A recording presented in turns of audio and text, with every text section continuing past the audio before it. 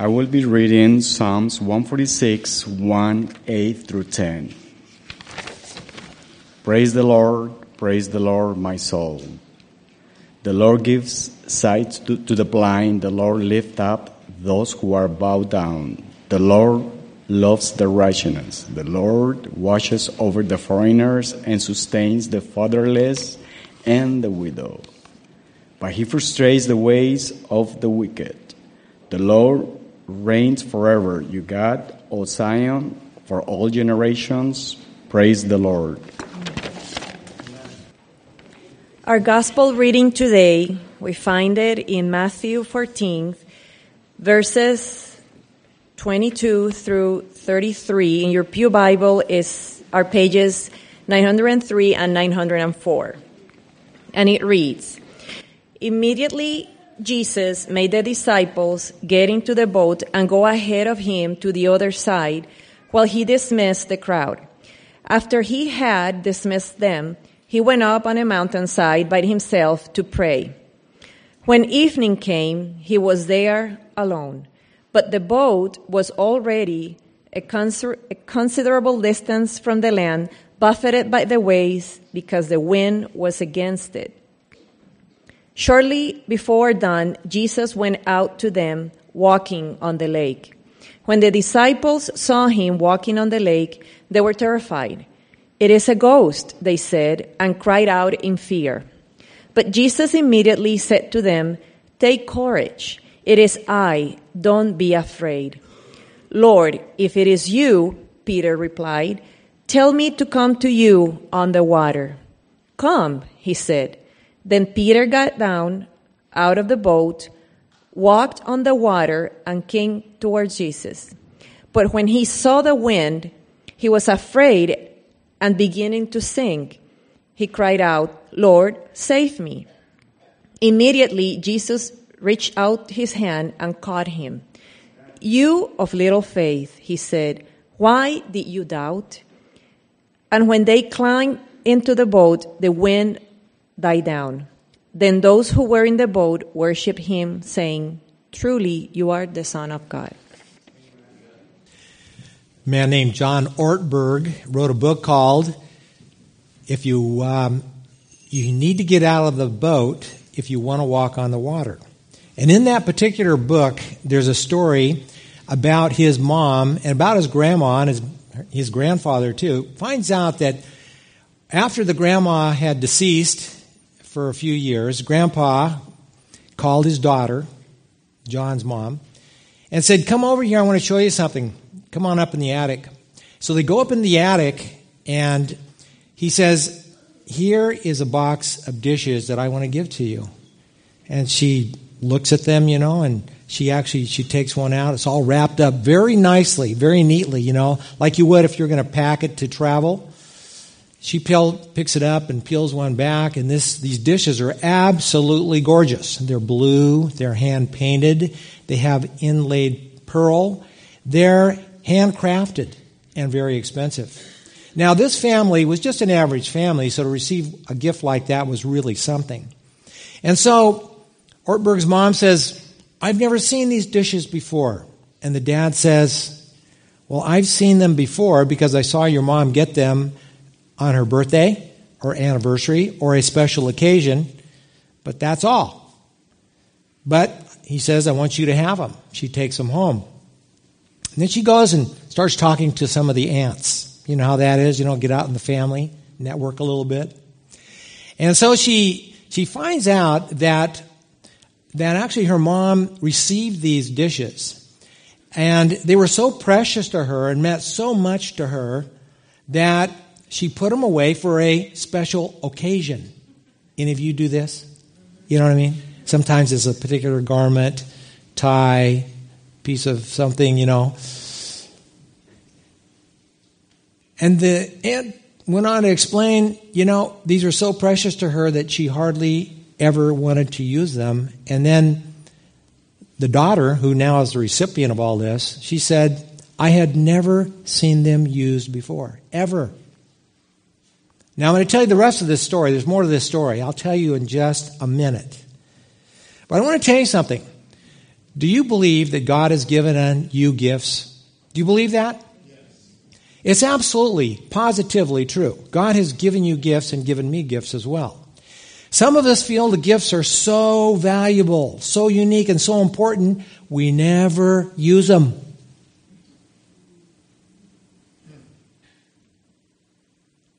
Today, I want to talk to you about getting out of the boat and walking on the water. That is to say, today I want to challenge you to think about putting into practice the gifts that God has given you today. Are you open to this? Okay, open your Bibles now. Everybody needs their Bible open to Matthew 14, verse 22. I'm going to refer to this, and I'm going to be rolling right through this. Now, I want you to learn with me a definition of faith.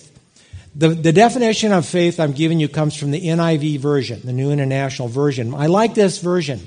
It says that, now faith is being sure of what you hope for and certain of what you do not see.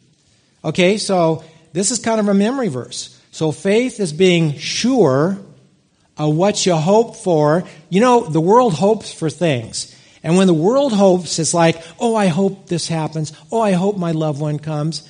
Based on nothing but magic and intuition. No. Jesus wants us to learn that when we hope, it's with absolute certainty. Because it says that faith is being certain of what you hope for, being sure of what you hope for, and certain of what you do not see. Okay? So that's our working definition today. And our story has to do with Jesus, and he has to do with him feeding the 5,000. You know this story. Leads to Peter walking on the water. Jesus heals the people during the day.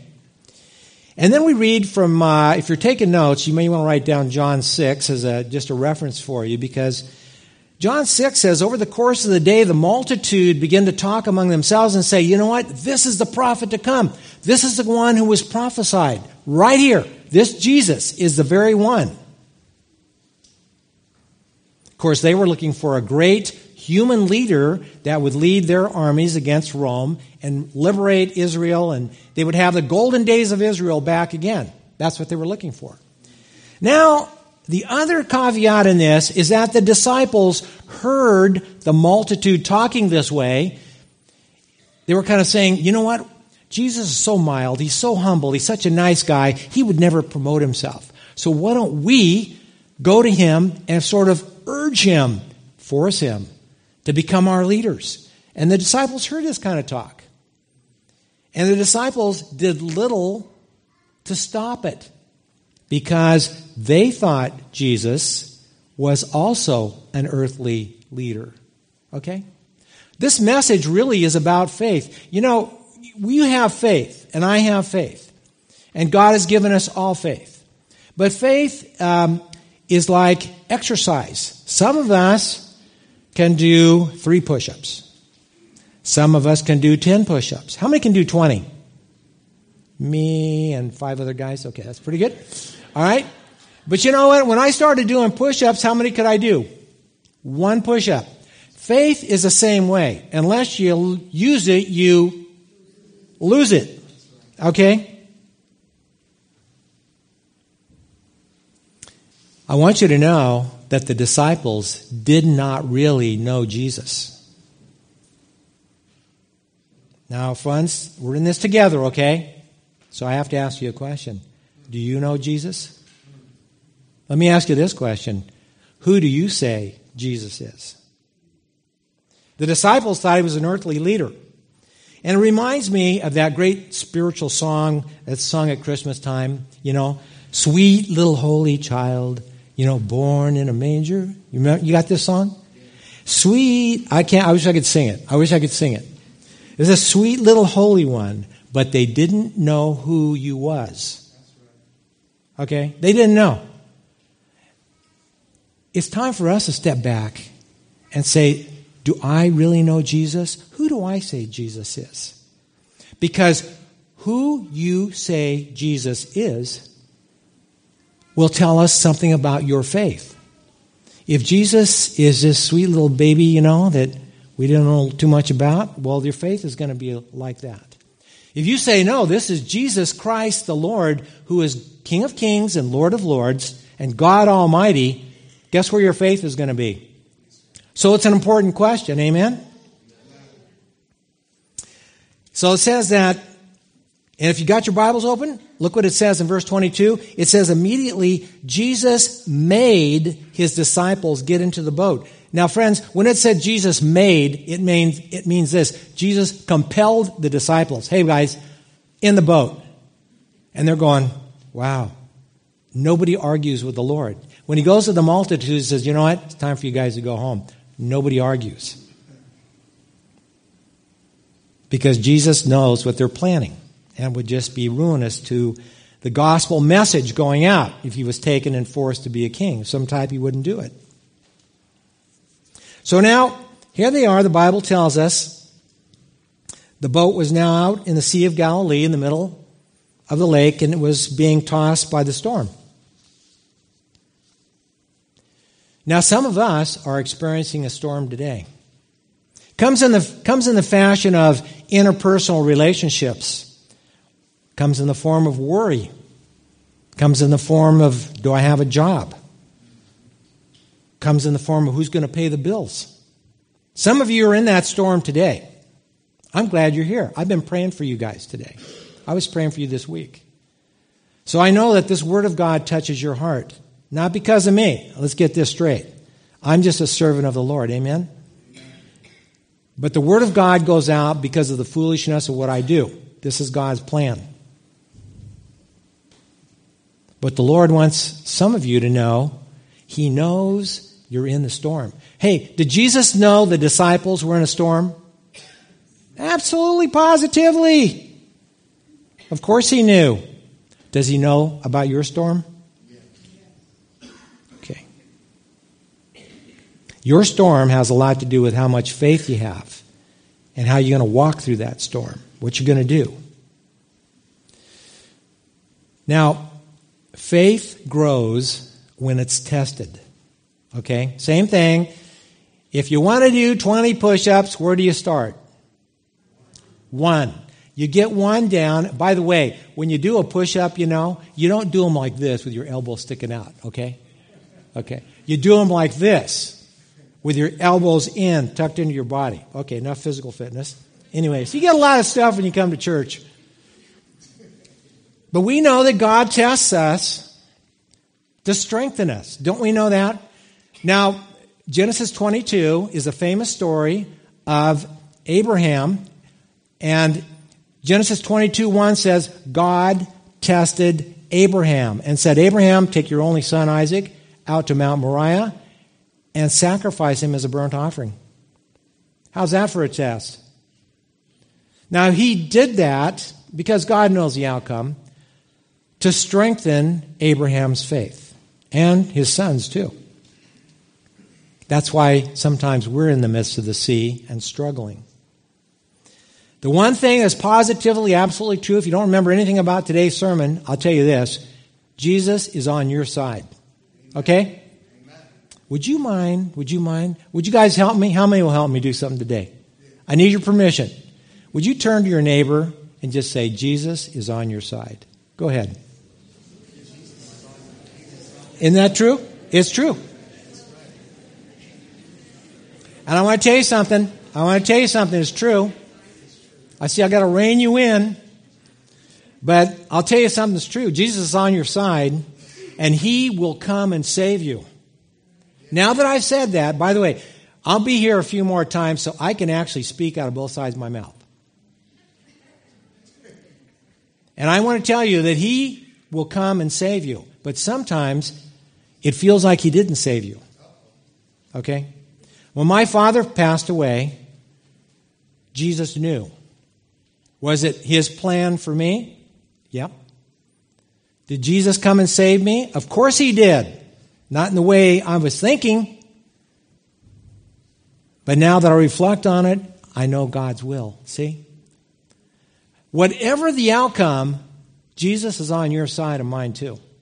That's why we can move in and edge into those storms of life and begin to see Jesus not as just a great man, not as just a great prophet, not as someone who taught the multitude or fed the multitude and healed, but we're talking about Jesus who is Almighty God. Jesus is God in the flesh, and you can talk to Him 24/7. And when you do, you need to know who you're talking to. Can you imagine this?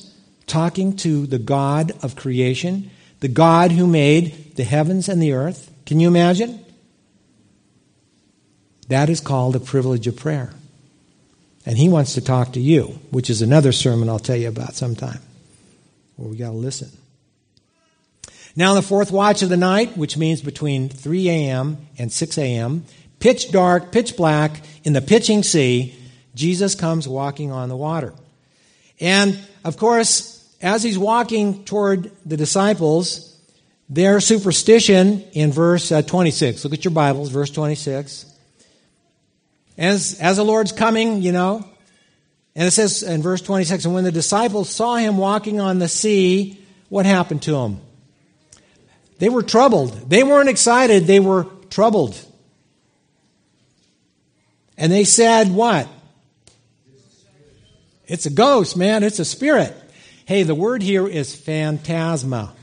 Has anyone been to Disneyland? When you go to Disneyland and they have the phantasmic, this is the word they're using. It actually means a show. It actually means an apparition. That's what it means.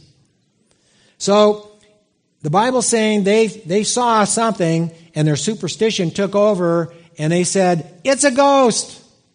Was it a ghost? No. There aren't any, by the way, to all the little kids. And they cried out in fear. See? But it says, here we are. By the way, trouble with me is I want to tell you everything. So I got to skip a lot of stuff. And I want to tell you something. When Jesus hears a prayer like people crying out, He immediately comes to their aid. Immediately. All of us are here. We all have faith. It's at different levels, isn't it? Like some 1 push-up, some 10 push-ups. Some of you can do a lot more, even do 30 or 40 push-ups. All faith is, we have a lot of different types of faith here. But it says Jesus immediately spoke to them and says, hey, be of good cheer. And He says, it is I. It is I. Don't be afraid. Stop being afraid. Now, if you have your Bibles open, I want you to note this in verse 28, where the Lord says, verse 27, where the Lord says, it is I. When Jesus says to those disciples, it is I, He is actually saying, I am. Guys, I am. Guys, the I am is here. You remember the I am, Exodus 3.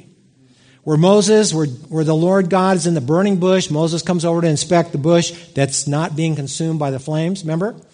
And the Lord speaks to him and says, the place you're standing is holy ground, take your shoes off. It's holy because that's where God is at. Anywhere God is at is holy. Amen? So if God is in your heart, what does that make you? Holy. He is holy. You're one of His special people. So Moses says, well, Lord, I'll be glad to go, back to Pharaoh and talk to him, but who shall I say sent me? What does God say? I am. That I am. You tell him, I am sent you, which is another way of saying Yahweh. Okay? Yahweh sent me. So what this is happening, this story that I'm telling you is really a story about the disciples growing in faith. And it's about Jesus revealing Himself to them and to us, who He really is. We really want to know who He is, don't we? We want to know. And He is revealing Himself to us. He says the I am is here. And by the way, the I am, creator of heavens and the earth. When you look at the stars tonight, can you all see the stars up here at night? Who's the creator God? This is our God, creator of the heavens and the earth. Some of you don't agree. It's okay. This is the Creator God. This is the one we pray to. This is the one who is on earth. This is the one who's in the story. And he's walking on the water. Now, when good old Peter hears about Jesus, and it's, is it really you, Lord? By the way, that's another thing I want to tell you about, but I don't have time. Peter says, Lord, is it you? This is in verse 28. Lord, is it you? What he's really asking is it really you, Lord? Because he's got some doubts. Is it really you? He's kind of doubting. And if it is you, Lord, command me to come out there on the water. And the Lord says, what does the Lord say? Come on out. Come on out. No problem. Come on out.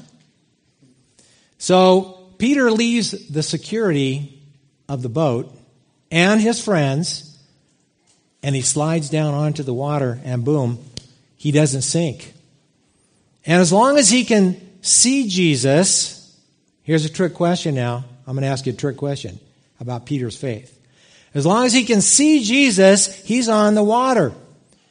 Is Peter walking by faith? Kinda.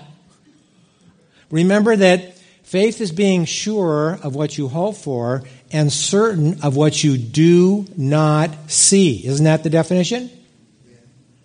Did Peter see Jesus? Sure did. And he's going, okay, Lord, okay. I'm going. I'm out here. And by the way, we cannot pick on Peter too much. I'll tell you a story in just a minute. But Peter's walking on the water, and as swells do, these swells come up and down. Some of you have been out on the water when there's been big swells. The swell comes up, and that swell blocks the view of Peter. So Peter, instead of seeing Jesus, sees the big swell come up. And at that point, he begins to sink. Did Peter have faith? Yes, he did. As long as he could see Jesus, as long as he could see him, he believed. It's like us. As long as our prayers are answered the way we want them, oh, we got faith. Oh, yeah. Oh, yeah. Jesus helped me buy that car. He helped me get in school. Helped me with a test. As long as it's coming out that way. But when Jesus may not have helped you get an A in the test, you're going, hey, I prayed about this and nothing happened. I want to tell you something. God answers every prayer. Amen? There's not one prayer that goes unanswered. They are all answered. Every prayer.